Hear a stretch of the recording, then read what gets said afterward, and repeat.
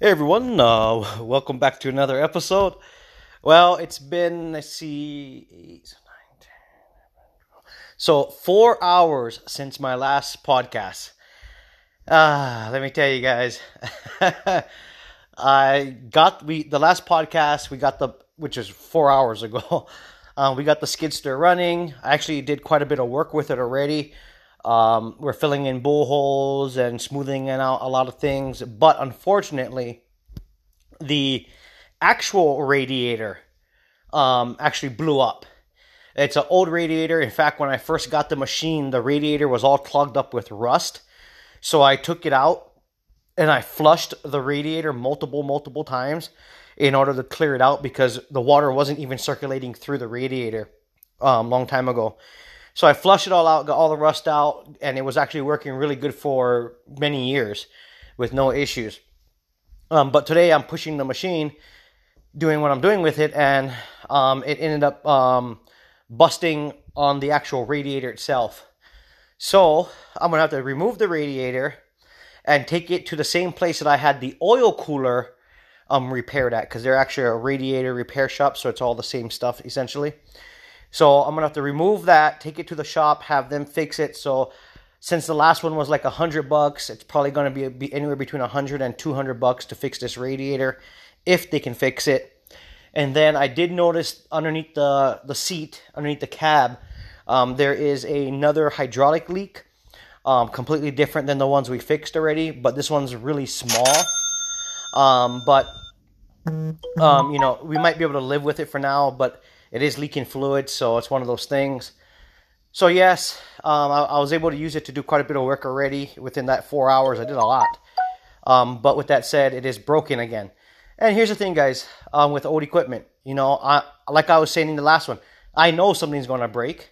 It's just a matter of when. It is an older machine, and it is what it is, But even if I spend $200 fixing the radiator, and then another, say, $60 fixing the hydraulic holes, I'm still way under $1,200 that I was originally going to have to spend to rent one for a week, right? So no matter what, I'm still coming out cheaper, but I'm having to deal with the issues along the way, and so that's okay. It's just part of owning equipment and stuff like that. It's just part of it. Am I a little frustrated? I'm a little frustrated because we do need the machine in the back on the fence line, but it's a good thing I tested it.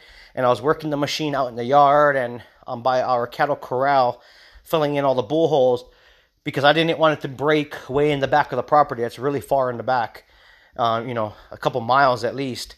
And so I'd rather it break up front now than in the back, because if it's in the back, then it's a whole ordeal just to go back and forth, just to work on it and fix it to get it running. So I drove it back to the front of my front yard. It's parked. I'm going to let the machine cool down for a couple of hours because it's really hot. And then I'm going to go ahead and see if I can remove that radiator. I've taken it off before, like I said, and flushed it many years ago. So I'll take that off myself. I'm not going to have the mechanic do it. I'm just going to take it off myself, take it into the radiator place, have them repair it, and I'll put the radiator back in myself so I don't have to pay the diesel mechanic to do that. Since I've actually removed that radiator like 4 or 5 times already. When I first did the initial flush, it didn't flush it all the way through and clean it out enough. So I took it back off and redid it, and then took it back off and redid it, and to the point where I finally was able to clear all the gunk and rust out of the radiator itself. So I'm very familiar with taking it off and putting it back on. It's kind of a process, but hey, it is what it is. It'll probably take me an hour or less to remove it, and then to put it back on, an hour or less. So about 2 hours of just work on it. And then as far as that radiator hose, the radiator, not the radiator hose, but the hydraulic line that's leaking, the new leak on a different line, is on the opposite side of the machine under the cab. And so I'm not sure if I want to, it needs to be replaced. Yes, 100% it does. But I need to monitor it and see how bad of a leak it is. If it's a very small leak, then I'm going to hold off on it, because we do have a lot of stuff going on. We're buying a lot of materials for this fencing project. So there's a lot of money going out all over the place, I'll give you guys an example. Just our fuel cost to run the dozers, run the the backhoe, run all the trucks, all the diesel trucks, that we're literally spending minimum $200 a day minimum on diesel cost. So, and right now the current price of diesel here, I just got diesel yesterday. The cheapest place I could find was $4.99 for diesel. But right here in my local town, it's actually $5.79 per gallon of diesel. So almost is pushing $6 a gallon. So it's pretty expensive. And then obviously every morning we top off all the machines with diesel, that kind of stuff. Plus the ranch truck, I'm putting fuel in there. So yeah, we're pushing over at least $200 a day on just the fuel costs, let alone all the other stuff we have. We have all the brand new fencing we spent, all the T-posts, the galvanized T-posts, which is also expensive, all the wood poles, all the galvanized poles for all the H-braces, tons of clips and nails and everything else. We've been spending money like crazy. And, obviously we don't want to be doing that, because that's more money out of our pockets that we don't want to be doing. But we have to do what we have to do. So, yeah, I'm going to go ahead and fix that, have that radiator taken in. I'm going to do a little bit more investigation on that new hydraulic leak on another hose and see if it's something I want to deal with, or I'll have the diesel mechanic come out and deal with that part at least. But we'll see. It's in a very tight spot. And I was mentioning in another podcast that I get very, I don't have the patience for like really tight areas. I get frustrated. So I'll probably fix the radiator and then have the diesel mechanic come out and deal with that hydraulic hose under the cab that's giving me an issue now. Oh man. And I'm hoping the radiator is not too trashed where they can't repair it. Right? Because at some point something can be so far gone that it can't be repaired. So I'm hoping that it can be repaired. So, because if not, I think a new radiator for this machine, if I priced it out right, I think it was like, with all said and done with shipping and everything, it's probably like between $300 and $400 for a new one. I think it's more on the upper side of $400. So, yeah, I'm hoping and crossing my fingers that they can just fix this radiator like they fixed the oil cooler, which is like a mini radiator for the hydraulic system. So, oh my goodness.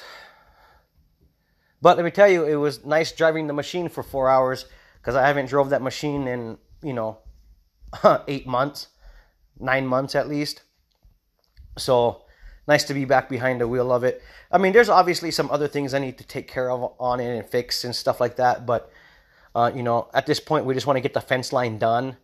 And then that way we can start recovering on our money that we're spending on everything. Because, I mean, at this point, we probably have about $30-something thousand spent already on, miscellaneous stuff as far as fencing supplies, parts, miscellaneous parts to keep all the machines running, plus the time and labor on everything, fuel cost, and then having our diesel mechanic come out and work on things while we're doing other things ourselves. So, yeah, money just gets spent out pretty quick. So we're trying not to spend that much money, but, it is what it is. Especially when you're dealing with that much fence line and the terrain and stuff like that. If I had to guess the amount of fuel that we've put in the dozer already, probably, let's see, I would say probably about $800 worth of diesel that has already gone into the bulldozer. And I just topped it off yesterday morning. And so, no, sorry, yeah. Was it yesterday? No, not yesterday, the day before.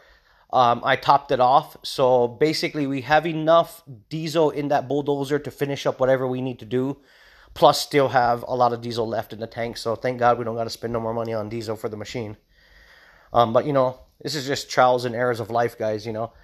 When you come across an issue, you just kind of got to just relax and, figure out the best way to go forward about fixing it. And obviously the most cost-effective way. At this point, do I want to spend any more money on the skidster? Not really, but I kind of have to, because we need it in the back to move a lot of stuff around pretty quick. So I am going to have it fixed one more time.